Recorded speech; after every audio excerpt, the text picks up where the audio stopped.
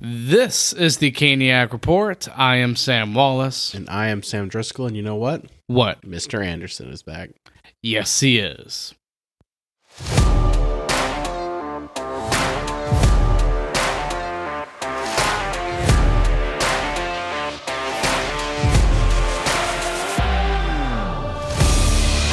All right, guys, we are back with another episode of the Caniac Report. We hope you have had a great week. And Canes mostly had a pretty good week. At this point right now, we are recording before the Vancouver game, so you'll get that game and the ending of this episode after that game. And we'll get to don't give away all of the secrets of the podcast now. And, got to keep some of it for suspense and thrill. Yes, but I also just want them to have some clarity and understanding. That's all I want. That's all I want for our listeners, Sam. So what we will do is we'll go through some Canes news, and then we'll get into the Canes games. And, again, it was a pretty good week for the Hurricanes. We have not yet, as we're recording this, or seen the Vancouver game. But just for you guys that are new to the podcast, we kind of like to give you a gist of what you're going to listen to. So the first bit of news is that we had another giveaway for the Pittsburgh game, which we won 2-1 in. We're not getting those hat tricks anymore in those giveaway games. So. Yeah, that was pretty funny. How at least two of them, I think, were hat tricks, which is pretty cool. Yeah, it was pretty cool, but we're not getting them anymore. But congrats to at the Big Cheese 345. I believe his name is also Sam Hoover.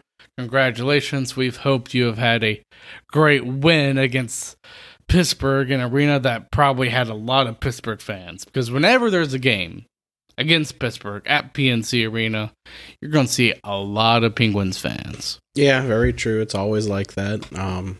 It's sad, too, really. Because, a lot of times they're cheering for the Hurricanes, except when Pittsburgh comes to town. They're just a bunch of bandwagon imposters, so thanks for giving the Hurricanes your money, I guess. Yeah, I guess that is true. It's that in Washington. Washington? No, I don't really think there's a lot of fans. Sorry, not Washington. I meant Rangers. Rangers? Yeah. There's a lot of Rangers fans. Boston, a lot of New England, but that's because those places are such crappy places to live. They moved down here. Oh, my gosh. Look, you know what? If they can talk crap about us being, calling us, poverty franchise? No, let's be honest. It's the Rangers and the Bruins of the world that are the poverty franchises. What we will get to next in the Canes news is that Rob Brind'Amour is named the All-Star coach for the Metro team. Congrats to him. When I first saw that, Sam, I told you I laughed so hard because he doesn't care. He doesn't care. He really doesn't. And the fact that we were on a losing streak, I believe, when that happened, we all thought that he wanted the losing streak to happen. Of course, we're being funny and all that type of stuff. Because he didn't want to coach the All-Star team. Yeah. Except the All-Star committee, if there ever is one, was like, you're not getting out of this, Rob Brind'Amour. You're being the coach for the Metro team. And he's probably like, dang it. Well, it's good for Rod Brind'Amour. He got his 200th win, gets to coach the All-Star team, and he might even get two of his players there to play with him, with Necas and Svechnikov. So I hope Necas gets in. I think he's earned it. Oh, I think he's earned it too. I believe yesterday, Saturday, was the last day to vote Necas in. So let's hope he wins. Yeah, it would be fitting to announce it today at the Vancouver game too. It's his birthday, especially if he gets in. So that would be cool.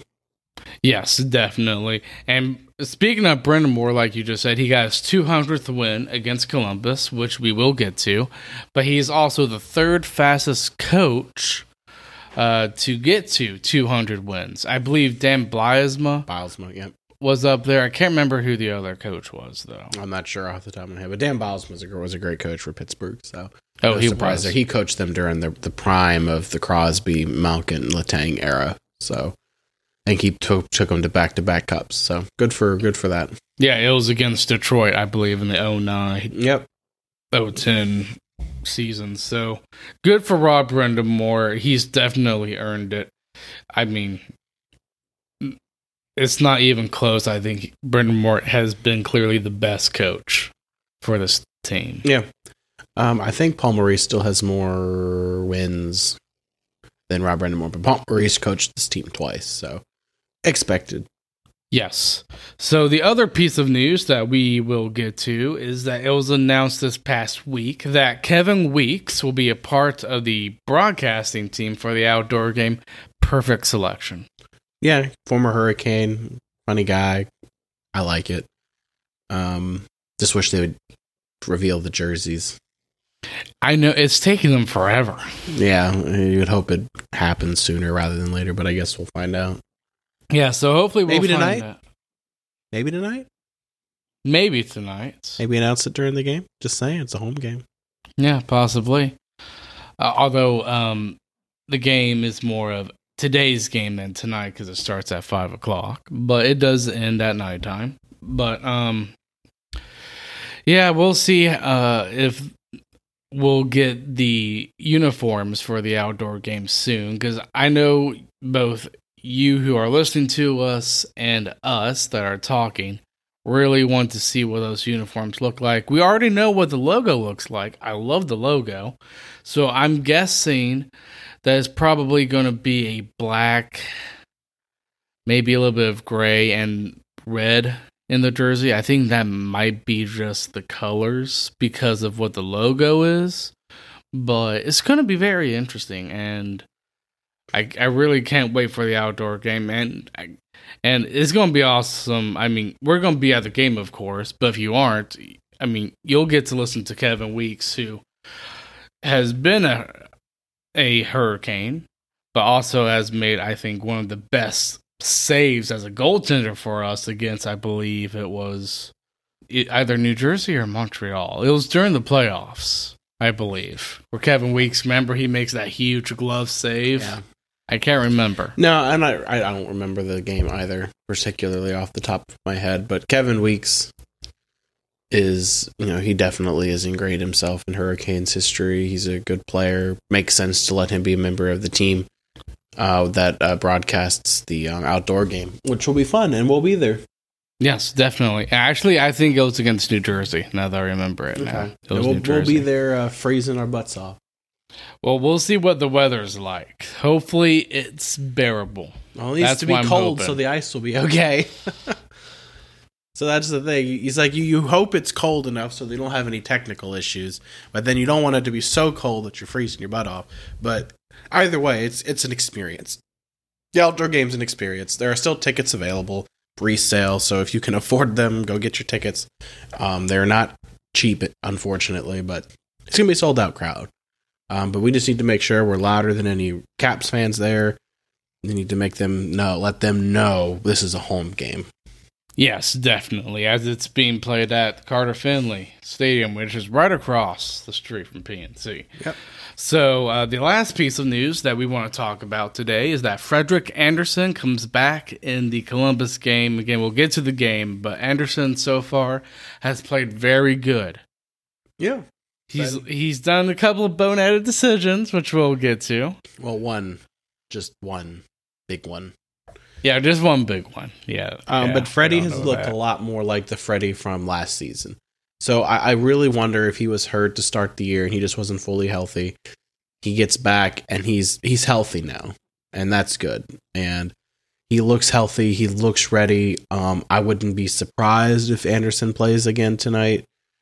Mainly because he's going to get some time off. We're going to get time off between now and the next game. I think the next game is Thursday. Yes. So there's plenty of time off between now and then. So I could see him doing back-to-back for sure.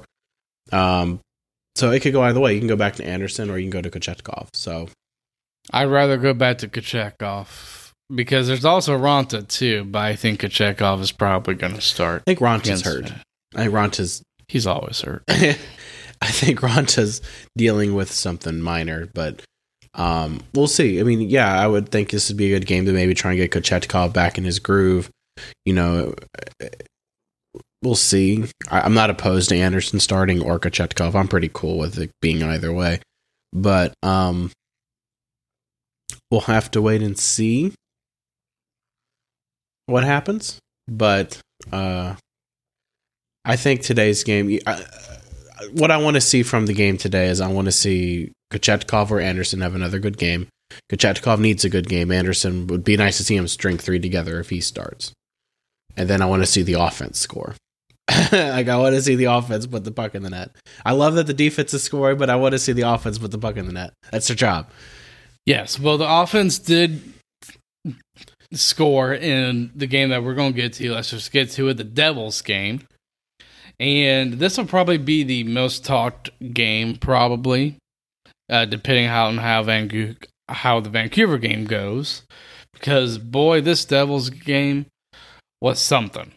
And to be honest, I think every game we face against the Devils is a very fun game for us to watch because these are two teams, both New Jersey and Carolina, who are pretty on the young side and are very, very good at the transition game from defense to offense. I always like watching Canes and Devils games for that reason. So first period, you have Kotkaniemi scoring from Netchus. And that was actually a win off of the face-off from Netchus, who passes it to KK and scores. And that was actually also on the PK. So that's a shorthanded goal. And the penalty kill was pretty good that game. Yeah, penalty kill's been pretty good lately. I think they've been elite lately. You get 2 shorthanded goals in the game, and you're killing off penalties. There really was only one big, glaring, monumental problem in this game. And it was 5-on-5 defense and your goaltending. And the Devils game. It was just not good. And honestly, I won't lie. When we started that game, when we scored that first goal, because we were just coming at New Jersey. They were giving them nothing. They were playing tough. I was like, wow, I think we're gonna dominate New Jersey again. And we started to. We were playing better than the Devils that first 2 periods. We start that game. We get a great shorthanded goal. It was a beautiful shot from KK. We were right behind the net that game. We sat in the lower level. And it was a gorgeous face-off win by Netchus to KK with a gorgeous shot and a goal. And it was shorthanded. And at that point, you're like, oh my goodness, you're scoring shorthanded goals. You're probably going to win the game. I think that's reasonable to believe. And KK's been playing fantastic, I think, for the past few weeks. He's really elevated his game, I thought. Absolutely. And you're thinking, okay, we're playing good, we're looking good, and then New Jersey gets a rush and a shot on goal. Should be a routine save. Kochetkov, and I think if Kochetkov is playing good, he stops it. But it just literally squeaks in. Yeah. That was a very bad goal to give up because you could tell in that Siegenthaler goal that he's kind of cheating a little bit because he thought Siegenthaler was going for the pass. Yeah. So he cheats a little bit. He doesn't get over entirely. And because of that, he leaves an opening with his pads a little bit in the goal. And that's what the puck does. They reviewed the goal. And I remember because we were at the game, we didn't really see any camera proof as of for a while of like, well, I didn't see it go in until they showed the camera, I believe, from another angle of where the puck was shot at. Yeah. And the puck does go in. That is a very bad goal. That to me, that's all on Kochetkov. Yeah. Honestly, I feel like most of these goals were on Kochetkov. It was frustrating, to say the least, in this game. I thought the first 2 goals were definitely on him, and then I thought the other ones were just very bad defense. You could blame the Mercer goal on Martinook, because Martinook was on Mercer, and he just let up on Mercer, and he came right in the second period to score. Now, before that, what was good is Pacioretty. That's a bright spot at this point for the Hurricanes. Pacioretty's playing excellent, despite being on a losing streak because the Canes were on a losing streak heading into the Devils game. Yeah. And Pacioretty had as many goals in as many games as he's been playing, so, that was great. He scores. And then Aho scores from Teravainen and Pesce. The shorthanded. It was a shorthanded 2-on-1. Made former Hurricane Dougie Hamilton not look so good. Yeah, made him look a little sheepish there. So, and then you go up, and you're up 3-1. You're like, okay, we're feeling pretty good. Then in the last 30 seconds of the second period, it just breaks down. Carolina breaks down defensively. I believe if Kochetkov is playing good, he stops both of these goals because he's got a great poke check, and those were instances where he should have done so. And at the very least, on one of the goals, he should have had if his stick's on the ice, he stops it, but he gets beaten the same exact way twice.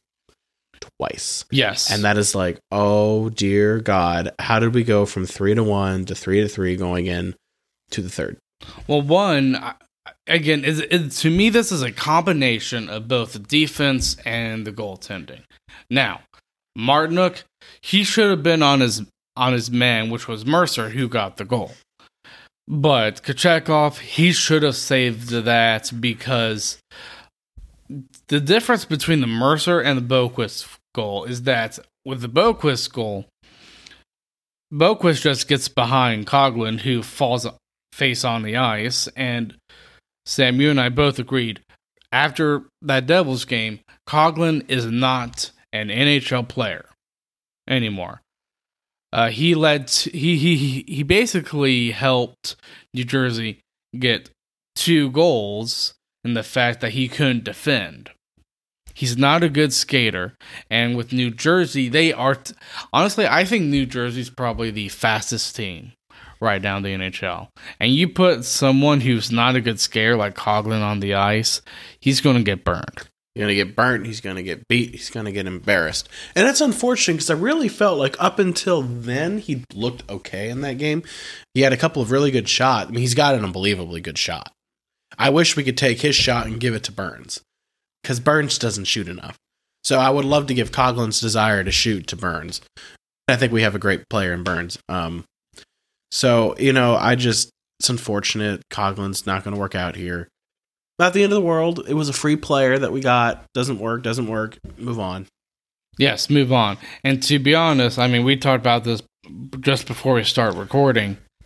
I think we should either trade him, because you get some cap space. Yeah. If you don't, put him on waivers. Someone else can pick him up for free. That's fine, because you basically got the player for free. And if you do, then I would bring up Maxime Lajoie. I think Maxime Lajoie is better than Dylan Coghlan. I think he skates better. More. Yeah, Lajoie can skate better. He might not have the shot, but I mean, Coghlan might have the shot, but to be honest, I'd rather have a player that skates well than just them being known for their shot. Again, you can have a good shot, but to me, what separates you from being a good to a great player is knowing when to shoot. And I don't think Coghlan knows that in the NHL. Unfortunately, he's great in the AHL. I believe he was lighting it up for Chicago. Good for him. But that's just the way reality is the fact that there are AHL, or there are just players that are really good in the AHL, but are not cut out to be in the NHL. Which is, it's not the end of the world for sure. I'm just taking a look here at Cap Friendly so we have an idea of what we're talking about with Dylan Coghlan. So Coghlan's contract is $765. So you can move it off, or $762. So moving it off the books doesn't give you a lot of space, but it gives you some. But we have the ability to do that, and then you can bring up Lajoie for sure. I mean, Maxime Lajoie's hit is $750, so not a big deal. Yeah, not a big deal. I would, if I was Waddell, I would just do a swap of sending Coghlan down. If you can't get anything for him, that's fine, because you got him for free. Send him down, bring up Lajoie up. Yeah. Yeah, and I think that's okay. That's not the end of the world. Or maybe you get Jake Gardner back. You know I'm not a Jake Gardner fan. And to be honest, his Coughlin's skating ability does a little bit, even though I think it's worse, it does a little bit remind me of Jake Gardner's skating ability, because he's not a fast player. We've seen him get beat several times. Yeah, for sure. And the way this team is structured is that you need to have pretty good skating ability because this team's really fast. Which is good. You need to have a fast team. And to be honest, I think Carolina on paper is a better team than New Jersey. I have more faith in Carolina's defense than New Jersey's defense. If goaltending is good, I have more faith in Andersen or Kochetkov or Ronta. Well, maybe not Ronta, but Kochetkov or Andersen when they're on. I have more faith in them than I probably would of Vanacek or Blackwood.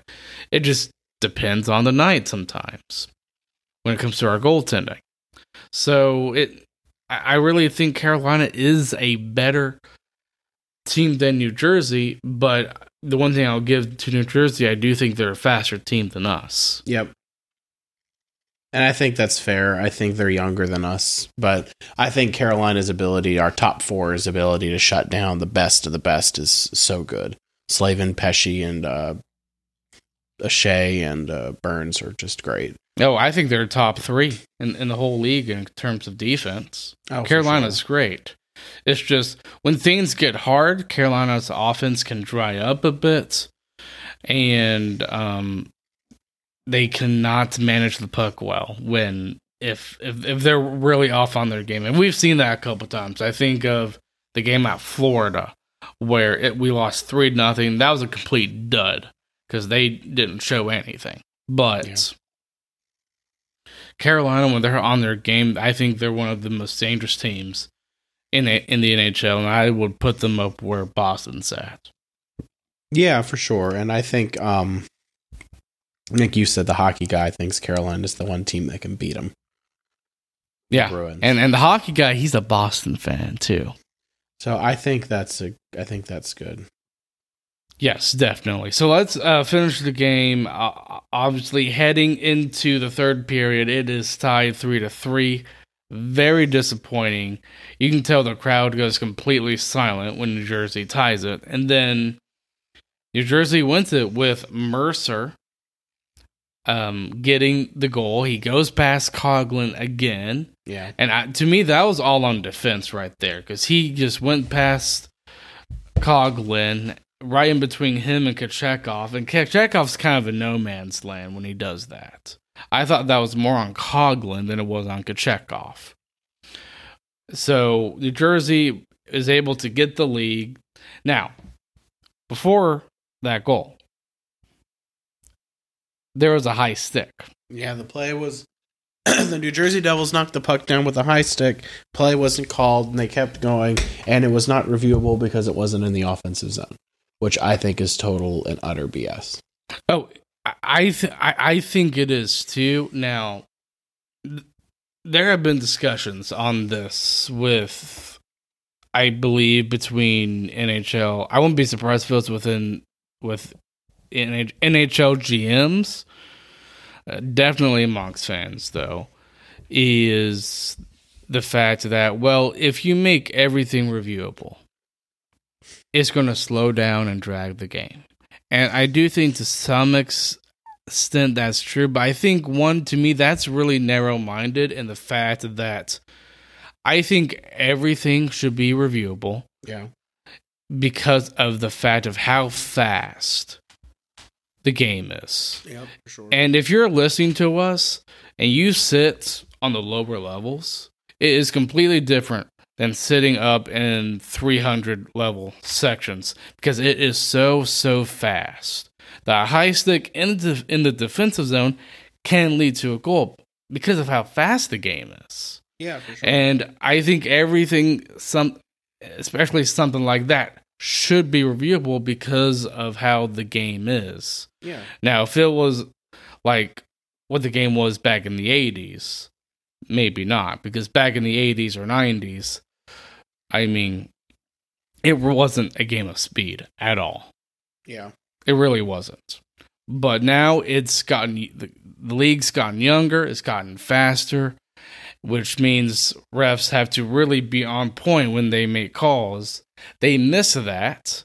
And to be honest, if we went with what Brennamore suggested with the officials, if they had an official up in the in the booth somewhere up top, I think he could have caught that. Yeah, and I think that's the way you should go. And I thought, honestly, if you want to make everything reviewable, I think that's fine too. For one reason and one reason alone, you penalize the team if they review something incorrectly for delay a game. So you get punished for it. So it's not like you slows it down. So yeah, you need to be sure when you choose to challenge something or ask for a review for something. I think that's reasonable, and that won't slow the game down. I think really, because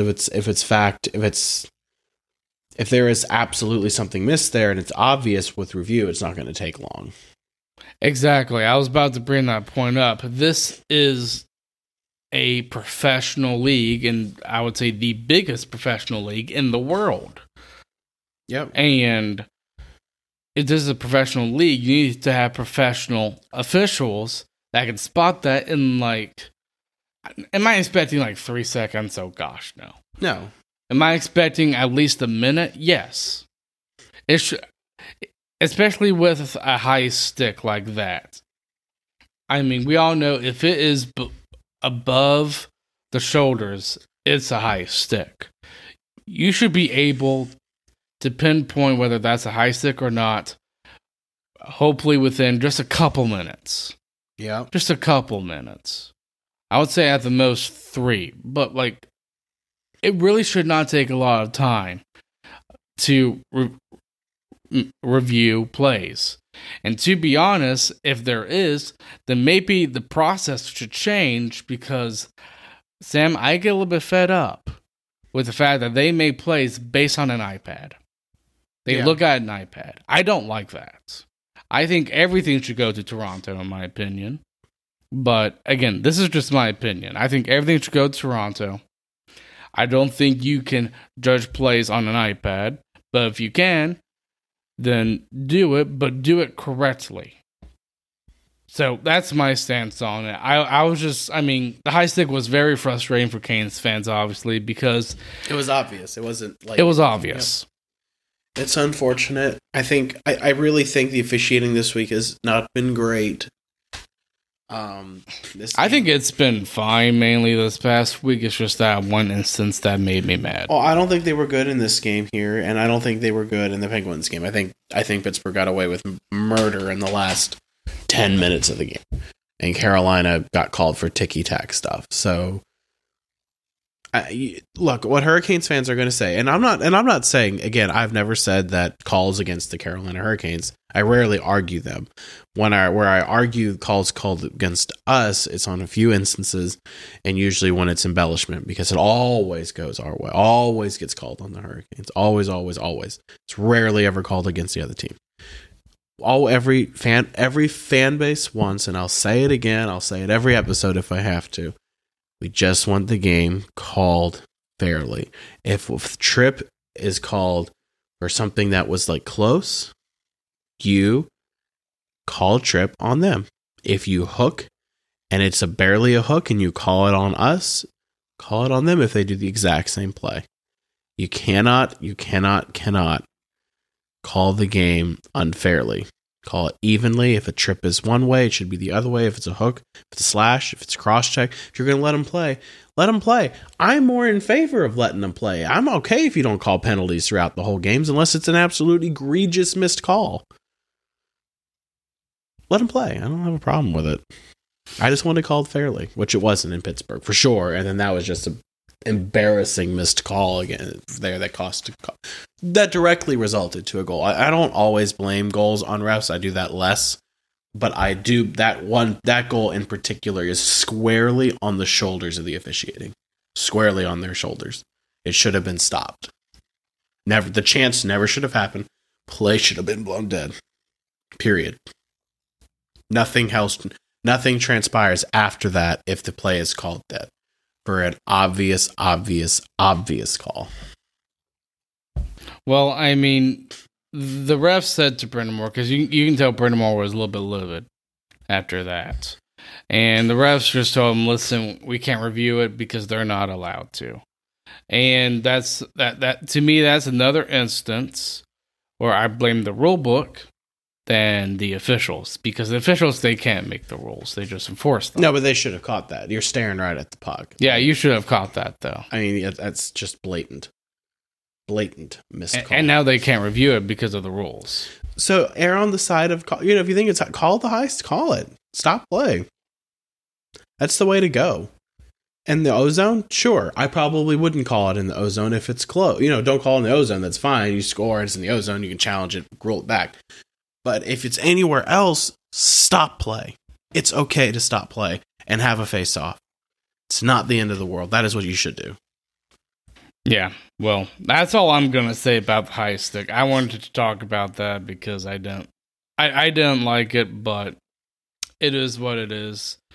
And eventually, Hishay gets a goal, not because he scores on it, but because Jordan Stahl made a penalty, and the ref just awarded him a goal. Now, to me, in instances like that, I'm fine with. No, that's how the game is. That's just how the game is. Yeah. And it makes sense, too. Like, if you get penalized and you're about to score on an empty net, you should be awarded it. Yeah, that's always the way it's been. It's not unusual. It happened to us. It actually was something that happened last year, too. D'Angelo, I think, threw a stick at the Boston player. I think it was at Boston. It was. And you know what? It's Boston, so acceptable. I think it was at Marchand, so again, acceptable. Oh my gosh. Okay, so we'll get to the Columbus game here. And this game, Hurricanes finally in the 4-game losing streak. And this, if you were a defenseman, you scored in this game. Yeah. You were a defenseman, you scored every game since the New Jersey game. Except for only one defenseman hasn't scored. Calvin DeHaan. Yeah, Calvin DeHaan. So the first period Calvin DeHaan scores today? Calling it now? Oh, that'd be funny. Calvin DeHaan scores today? That'd be very funny. I'm calling it now. Calvin DeHaan gets a goal today. Oh, you know the Hurricanes on Twitter, they do the contest for the first goal contest. That's what we should enter in as Calvin DeHaan. Calvin DeHaan. So, first period, Canes come out playing very good. And it's Pesce scoring from Teravainen and Kakaniemi. And what's interesting, I mean, I was looking at all these goals this morning. And Pesce, well, yeah, a lot of these goals, not just the Pesce one, were scored directly almost from the face-off circle. Because KK, he wins it. And I believe Teravainen gets the puck along the boards, passes it to Pesce, and he just snipes it off of the inside of the post and in. That was such a great shot and a great goal. I was a little bit stunned because we know Pesce, when it comes to shooting from the point, hasn't made the wisest decisions at times, but good for him. Pesce scores, and that's when all the other defensemen for Carolina decides to be like, wait, if Pesce scores, that means I can score. Yeah. And that's what happened. So Burns, he gets a goal from Jarvis and Slavin. Again, this was a little bit off the face-off. It wasn't as quick as the Pesce one, but I believe it was Aho that wins it off of the face-off circle. And Slavin, I believe, passes it to Jarvis, who I believe kind of redirects it to Burns and kind of gets Korpisalo to come out of his net a lot, and he just scores on a beautiful wraparound goal. Yep. It was perfect. It was excellent. 2-0 Hurricanes, and then it's Sean Corrali scoring from Columbus. I think that's something Andersen would like to have back, but this was his first game back for a long time, so giving him some wiggle room here. Yeah, giving him some wiggle room I think is very important. But I think after that Corrali goal, Andersen looked solid. And yeah, this was the game where Andersen comes back, was at Columbus, and we knew heading into this game Canes have been on a 4-game losing streak. So, yes, you want to get goals to win, but the most important thing to look at is how is the goalie going to do? How is our defense going to be like? And we hadn't been getting goaltending. So the last couple games getting some really, Columbus and now Pittsburgh getting really, really good goaltending has been great. Yes, it has. And the Columbus game really showed that Andersen can get back into form. And I think the Penguins game just solidifies it, basically. So we go into the second period, and it is, as Tripp would like to call, Chatmandu. We're going to Chatmandu. Scoring on a shorthanded goal from Foss. So Hurricanes were actually on the penalty kill, and I believe what happened is that Foss was able to get it out of the zone, and Chatfield, with his amazing speed and skating ability, gets the puck in the neutral zone and just goes right past the defenseman and just goes forehand backhand and scores on a beautiful goal. Chatfield, man, he has been excellent. Yeah, he's been great these last few games. He really has. Now, I know there are probably some people who think he could be a top 4 defenseman, maybe. I don't see him as a top 4. I think he's a good top 6. Maybe at times he can play top 4. But he's young. He's got plenty of time to develop. I wouldn't be surprised to see him in top 4. I wouldn't be surprised to see him at some point. If he stays, bottom 4 or the bottom pair, I could still see him as a power play specialist in the future, for sure. He's got a good shot. He's got good speed, good stick handling. He could be a quarterback for the power play. So I could see that be a possibility in the future as well.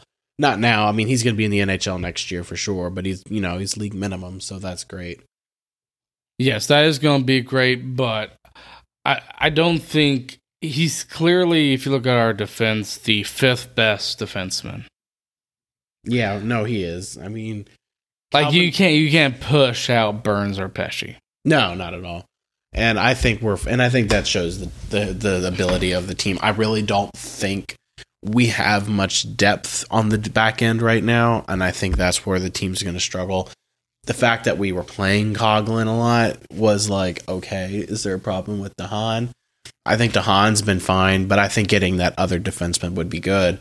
And like I said, Adam Gold kind of made an argument for D'Angelo coming back in his podcasts after the game against the Penguins. I'm fine with that. I'm okay with that. I would love it. I think he's not playing well in Philadelphia, but nobody is. It's not a good team. And I think our system fits Tony D'Angelo's. Yes, it does. And what was interesting, though, is, I remember it was during the draft when we traded him to Philadelphia. Yeah, we got a lot of picks. We got a lot of picks and all that type of stuff. And to me, what was interesting, though, is I looked at this from Philadelphia's standpoint. I'm like, man, this could really work out, or it could turn to be really sour due to the fact that Tony D'Angelo, he can be outspoken, of course. But you also have a coach in Tortorella who's very outspoken as well. I don't feel like that group, Tortorella, and I don't think Tortorella and D'Angelo are a good match, and I think we've seen that. I haven't heard anything to make me think that, there's a problem there, per se, but it wouldn't surprise me if there is one. It's just being kept in the locker room. I love Torts. I think he's a great coach. If Rod Brendamore's not our coach, I would want Paul Maurice or John Tortorella to coach this team. I'd rather want John. Well, Carolina is good defensively, so maybe Paul Maurice could. But I might want John Tortorella maybe a bit more. I don't know. I think both of those teams, both of those coaches are my choices after Rod. That being said, I don't think Tortorella is a good man. And that's not... And I'm not knocking Tony D'Angelo or John Tortorella. Some coaches and some players don't get along. Everybody loves Rob Brindamore. And it's very, very, very, very, very rare that a player hasn't gotten along with Rob Brindamore. But there has been that instance where, like, Eric Holla hated his system, didn't work out. Unfortunate, because I liked a lot of what Eric Holla did when he was a Hurricane. Early in the season, he was great, but then Eric Holla just wasn't good. He left. He needed to go. and it was a sour breakup there, and the fans don't like him anymore. He has said some things about the team and about the organization and about the coach that fans did not like very much, and no one likes Eric Halla. Happens.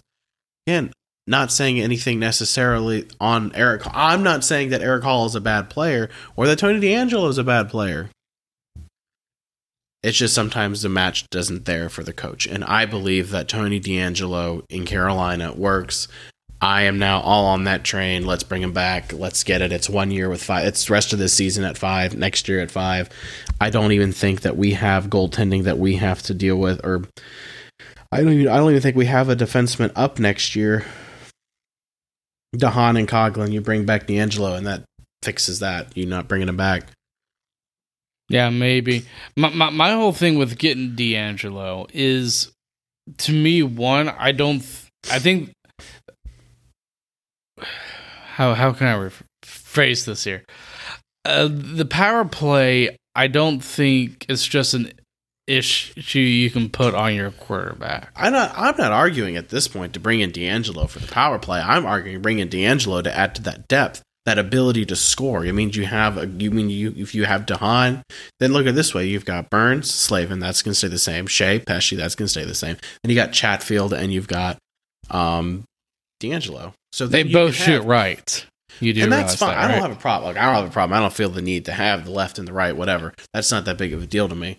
You bring in DeAngelo, you can have DeAngelo and DeHaan, DeAngelo, Chatfield, whatever, and then you can put DeAngelo on that second power play unit. So then you've got 2 quarterbacks, 2 people who can score. DeAngelo's going to get points because he's got great hockey sense. He's got better hockey sense than Brent Burns. So he's got that ability to make those passes that I don't think Burns has. But Burns just needs to shoot more on the power play. That's his bread and butter, is his shot. And that creates chances. Get the puck on net, creates some opportunities. I think that gives you a really solid depth move and shores up the top, your entire defensive core for the rest of this year and all of next year. You don't have to worry about that bottom pair next year if you bring in DeAngelo. It just kind of shores up some ability. You're going to have plenty of cap space next year. Stahl's off the books. Pacioretty's off the books. Andersen and Ronta are off the books. You have a lot of players that'll come off of the books next year that I believe really are going to... You're going to have a lot of cap space to work with. Yes, but you have to... And Stahl's not coming back at 6. No, he's not. We're not bringing Andersen and Ronta back. You're going to bring back one. Kochechkov's your starter next year. I think that's obvious. You bring back Andersen or Ronta maybe, but I don't think either of them come back next year. So I think you do sign a backup goaltender, a solid backup goaltender, like a James Reimer, for example. I'm not saying it's Reimer, but you bring someone like that back that's healthier. I love Ronta. I love Freddie. But I want a goalie who can stay healthy. Yes, I do too. And I don't know if the Canes should go for a backup once Andersen and Ronta leave. Because I do think both of them are going to leave. But I think they kind of need probably a 1A or 1B goalie at the least. Because I don't think Kochetkov right now is a starting goalie. I think right now he's a backup. Kochetkov is. So maybe you bring in like more of a 1A, 1B goaltender than a purely a backup. No, but you start Kochetkov. I think Kochetkov's your starter. I think he's your starter. I have no problem with it. I think he's in a slump now, but no, he's your starting goaltender. He is your starter next year, plain and simple. You bring in a backup, you save money. Maybe. We'll see how that goes. But you can bring in a backup. Even if you bring in someone with the ability of Peter Mrazek, who's not having a good year in Chicago, I don't blame that on Mrazek. They don't have anybody in front of him in Chicago. He's got to do it all himself, and he can't.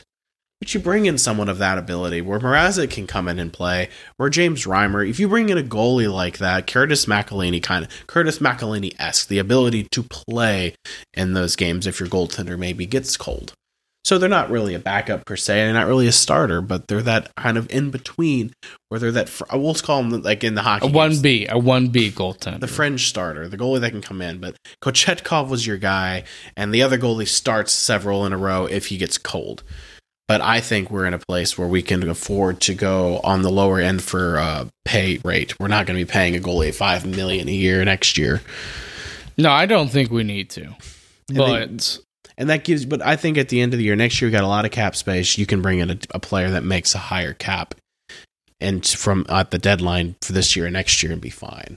Yes, but you also have to remember the year after that, that's when pretty much all your players are. Which is fine, which is why I said this year and next year you can afford to have a player that's higher. And if it's a 2-year deal that expires at the end of next year, I think that's fine. That works. Or a 1-year deal. Yeah, I think that works for sure. If the Canes do get a free agent after the season, I think it's going to be a 1-year deal just because of all the contracts that are going to be expiring the year after. But we'll see. Hey, I'm calling it. I told you, Tarasenko, he's going to be a Hurricane. Oh, boy. Okay. Tarasenko is going to be a Hurricane, whether it's at the free agency or whether it's at the deadline. I think he's going to come to Carolina. I think he wants to be here. Let's finish the Columbus game. So, the third period, we have Pesce scoring from Aho. And what's interesting about that goal is that that goal that Pesce made, he got his own rebound because he first shot it off of Korpisalo's mask. It fell off, but he was able to get the rebound and score. And now Columbus was like, well, he had his mask off. It fell off as the shot was coming. Yes. That's a goal. Yeah, it's a goal because you cannot stop play in an instance like that to where, it's an active shot as the mask is coming off and we score. So I think that was the right call for the officials. Yep. Good on them. Yep. For making that right call. And then you have Slavin with a blast of a shot from Aho. Boy, that was such a blast. I believe it was off the post and in too. But there was no way he's stopping it. It was coming in like a bullet. Yeah, there was no way he was going to stop it. And plus, he wasn't positioned well in order to stop it either. And then Columbus gets their best player, and Johnny Gaudreau scores. I mean, it's Johnny Gaudreau. Yeah, it's Johnny Gaudreau. And I mean, you could blame that on Brent Burns for not covering him well. It's I think also Johnny of it. Gaudreau. I was about to say, I think of it. I think Johnny Gaudreau offensively is better than Burns playing defensively because I think he's really good. I still think he's really good. I mean, he is good. Columbus is not, and he's going to score. He still is scoring. So it is just what it is. I have no problem with the goal. I think it's fine. Nothing Andersen's doing on it. It was just a tap in for him. Yes. And then the last goal just to cement things is Jarvis and a forward scoring. Scores. Yes, a forward scores, which means Jarvis should be playing defense. So Jarvis scores from Nathan and Kakaniemi. Another thing, too, I want to point out about this Columbus game is that fourth line was playing excellent. It was KK, Jarvis, and Nathan. A good, hard-working goal. Jarvis gets the rebound off of a loose... Maybe it was a loose puck. But he was able to get it backhand and scores. So just think about it, right? When we're healthy, that fourth line is either KK, Nason, and Jarvis or KK, Nason, and Teravainen. There is not another team in the National Hockey League that's going to have a fourth line that good. No, there is nobody because you're not putting Patches on that fourth line. Even if you did KK, Patches, and Nason, that's good too. So you're good. Your forward depth, I think, is very, very, very, very good. So I think picking up a depth piece on the back end is the way to go at the deadline. If you feel that's what I've been saying is probably just a depth piece on the back end. I would like to bring Tony D'Angelo back. Do I think it's going to happen? Probably not. Do I think it's a trade that the Hurricanes could make work? Yeah, I do. I think it's not going to cost you a lot to bring him back because they would just like to get the cap space. But a depth move to bring in a good solid bottom six. I would say you bring in a low end top four defenseman and you're fine.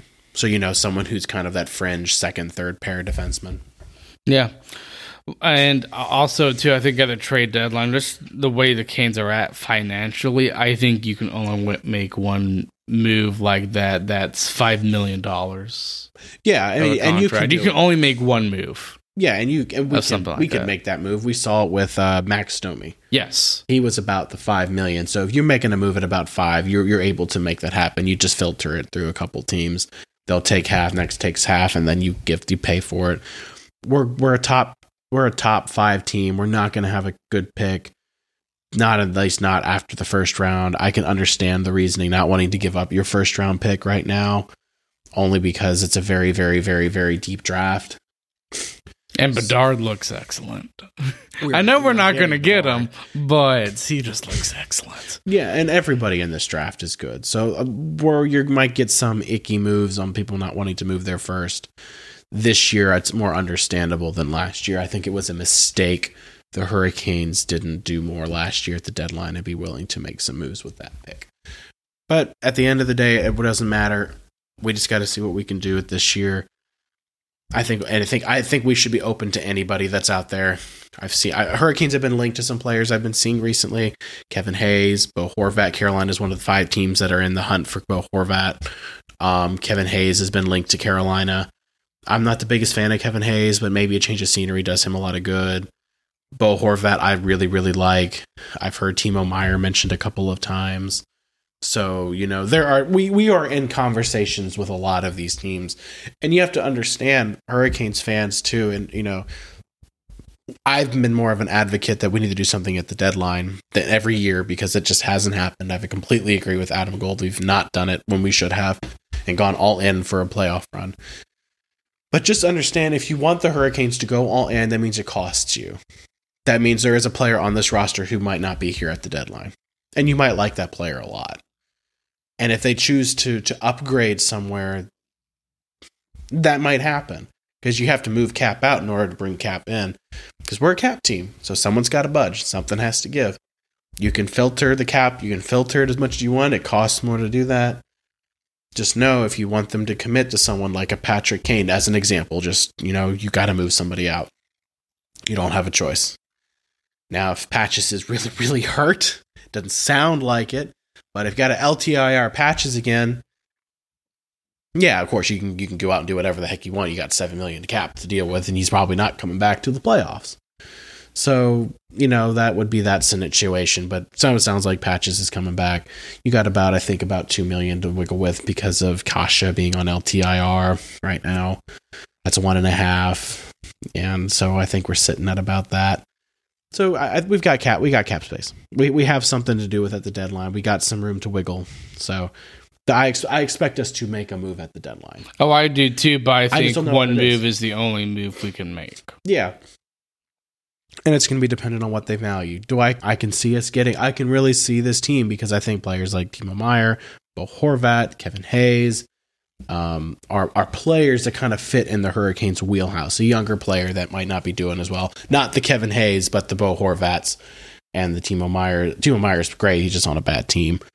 And then you've got, I've seen us linked to Jesse Puljujarvi and Edmonton. I don't know about that one as much, but that's another player that kind of fits in the Don Waddell era kind of a player that they get. A guy who's young, doesn't look so good there, but they think, oh, well, he's young, we'll take a chance. Kind of like KK. So we'll see. KK's been playing great too. Yeah, he has. But I think you need to leave him on that fourth line center because he's comfortable there. You said what's interesting is that you said that you're going to have to give up something in order to make a big move work. And I don't know what that is. I wouldn't be surprised if it was Paul Stastny. I just wouldn't. I know he's been... Brandon Moore says that he does a lot of the small things really good.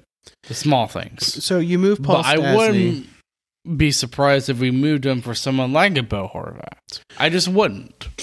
So, yeah, and I think that's a possibility. I love Paul Stastny. So, again, that goes toward, for me, right? I love Stastny. That hurts to give up that player because I always wanted to see him as a Hurricane. Bo Horvat's better. It's younger, and he's much better, and you move Stastny to pick, clears up $1.5 million in cap. Right? And it's like, okay. You're like, okay.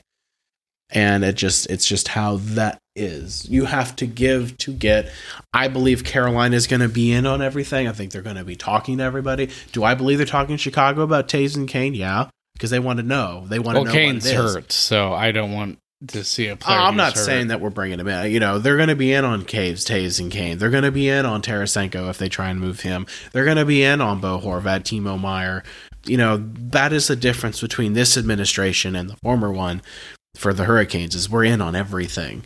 We're talking to everybody. We're going to be in on Kevin Hayes. We were in on Claude Giroux. We were in on all of these players to have this conversation, to be there, to be like, let's see what we can do.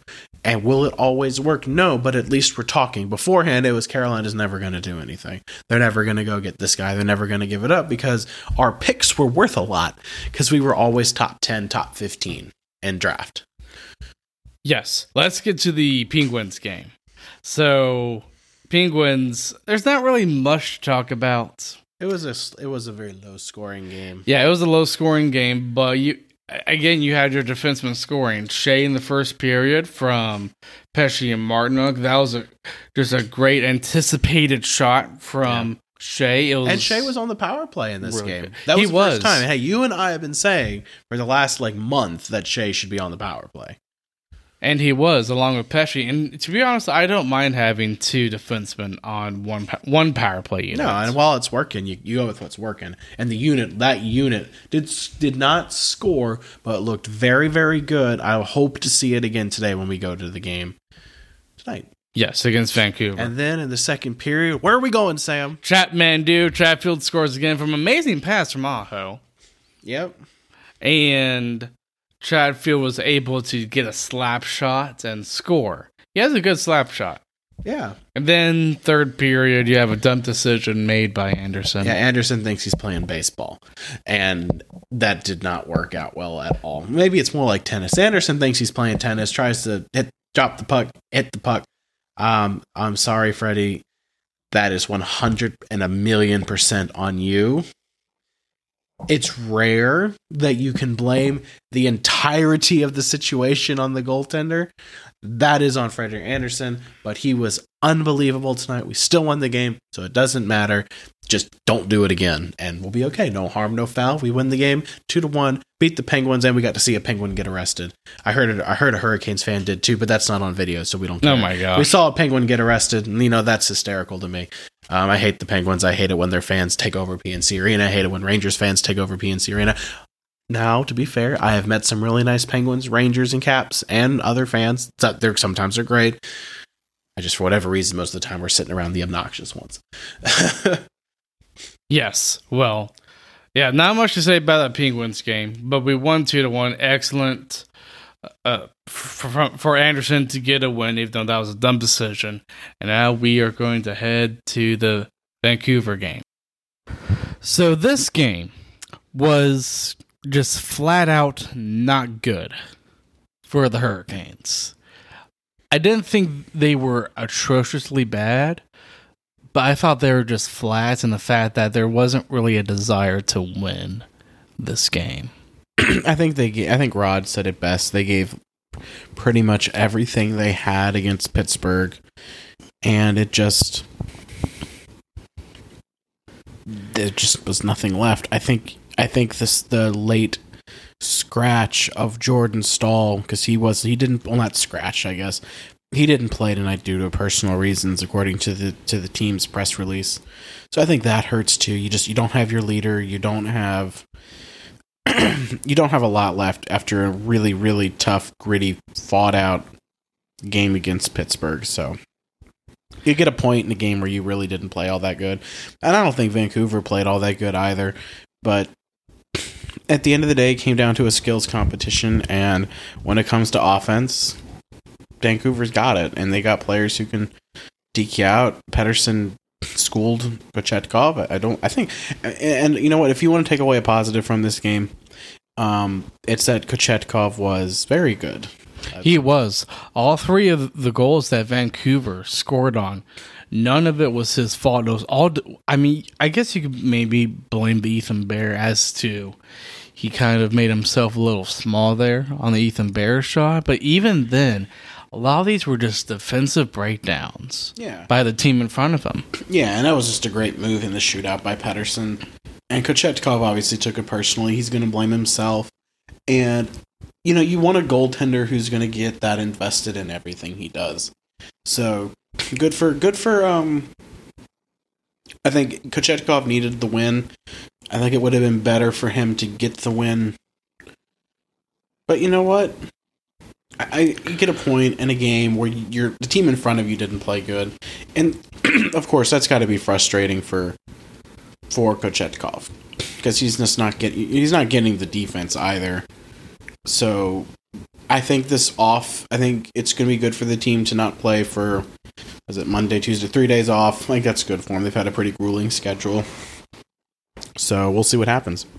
Yeah, definitely. So, first period, again, I didn't really think the Hurricanes played themselves almost at all, except for maybe in the I thought the second period was their best period out of all the periods they played in tonight. And first period, though, Paul Stastny was able to get a goal from a gorgeous pass from Svechnikov. And DeHaan was able to get a point tonight. So you're getting points from your defensemen for the past few games, which is good. That's a positive. Then you have Jordan Martinook scoring, which is 2-0. And of course, in the second period, very early on, I believe. No, it was later. It's former Hurricane Ethan Bear coming in for the goal. Yeah. And there was a decent. I thought when they gave congrats to Ethan Bear, I didn't think the crowd was terrible. No, there's no negative feelings toward him necessarily. There might be now, but yeah, I don't think any of the team, the organization, I don't think the fans had any negative feelings toward him. He was a fan favorite, but he just wasn't. It just wasn't what they needed here, and he didn't thrive. So good for him getting a shot in Vancouver. So hopefully he plays well there. Good for him on getting a goal against his former team. Kind of knew it was going to happen. It usually does. Former Hurricanes always tend to score against us, except for Eric Halla, who doesn't tend to always play that good against us. Which is good, because out of all the ex-Hurricane players, he's the one that's probably hated the most. Oh, yeah, for sure. So, but, it was what it was. And you needed more. Really, you can sum this game up by saying you needed more. The offense, like you told me in the car, you feel like it's dried up. I think that's fair to assess. I think getting Patches back will be good. I feel like you'll probably play Thursday. You were out of 2 of your top 6, or top 9, I guess, forwards and Stahl and Pacioretty, so you were up to 7 defensemen, which is tough, especially when one of them's Coughlin. But I think Coughlin had a good bounce back game. I don't think he had anything bad. Drew a penalty. I really wasn't, I didn't necessarily notice him on the ice, which that is better than compared to me noticing him for a glaring, horrific mistake that cost the goal. So, if you want to take positives, Coughlin wasn't bad tonight. I thought he was fine. Again, drew a penalty, so that's when I noticed him at that point. Your defense, I thought, looked fine. Shea looked good again. So did Pesce on offense. On defense, they kind of got schooled on both of the goals tonight. Especially I think it was the last one that they scored to tie it with 17 seconds left. Yeah, to me, that was the dagger when they tied it. Because I was like, oh man, I don't know if Hurricanes can go out there and win. And this game was really hard to get into if you're a Hurricanes fan, because I didn't think Hurricanes played a fast game. I don't think either team, like I said, played well. Saw a few comments from some people on Twitter, reporters like Corey Lavalette, calling it a snooze fest.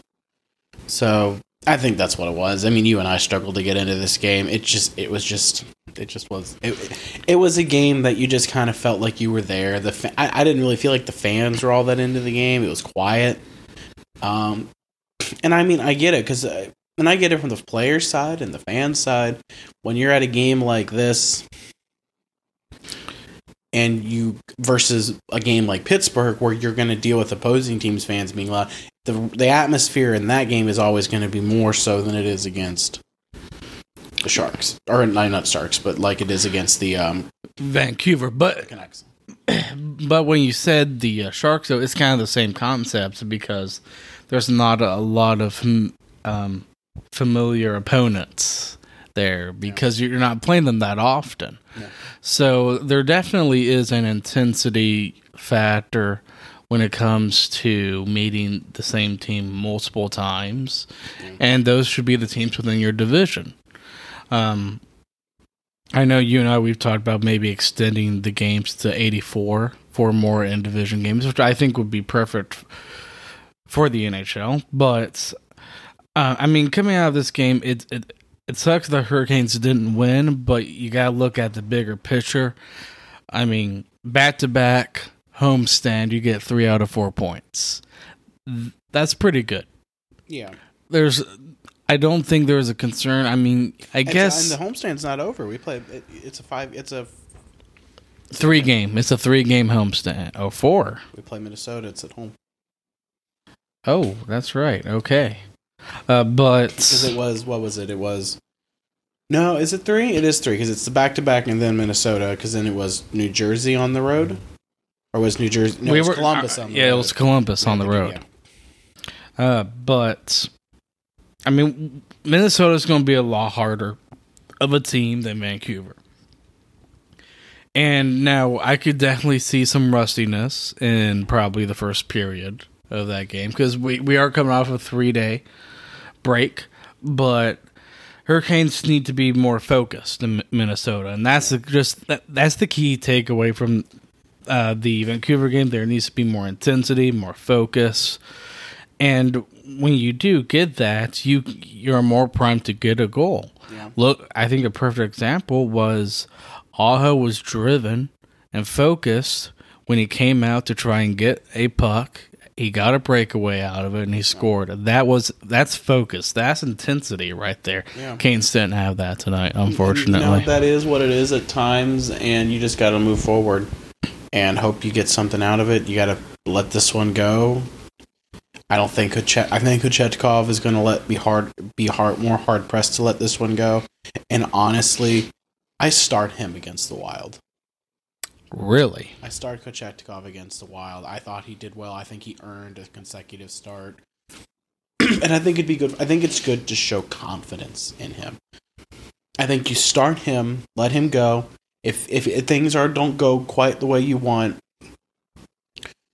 then you reevaluate. I mean, because you want to give him a chance to keep his net.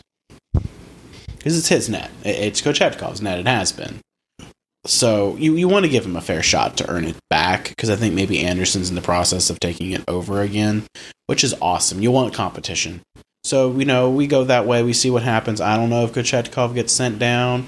Andersen was not the backup tonight. It was Ranta. I don't think there's anything there other than just you're going to give Andersen the night off. So. Well, yeah. And honestly, I mean, I kind of think of a 3-day break as a way of maybe at the end of that, maybe they make a goaltending transaction and maybe you send Kochetkov down at the end of that 3-day break. So I don't know. Because, there's going to be practices, obviously, during that 3-day break. I think you give him a day off in one of them. But, yeah, for sure. We'll see what happens. Yeah, we'll definitely see what happens. So for this week, we will not be doing the 25th anniversary episode. So remember, if you like this episode, please rate, subscribe, and if you want to keep up to date, you can follow us on our Instagram and Twitter accounts. I know that we've gotten a huge influx of listeners recently, so we will see you guys next week. Bye.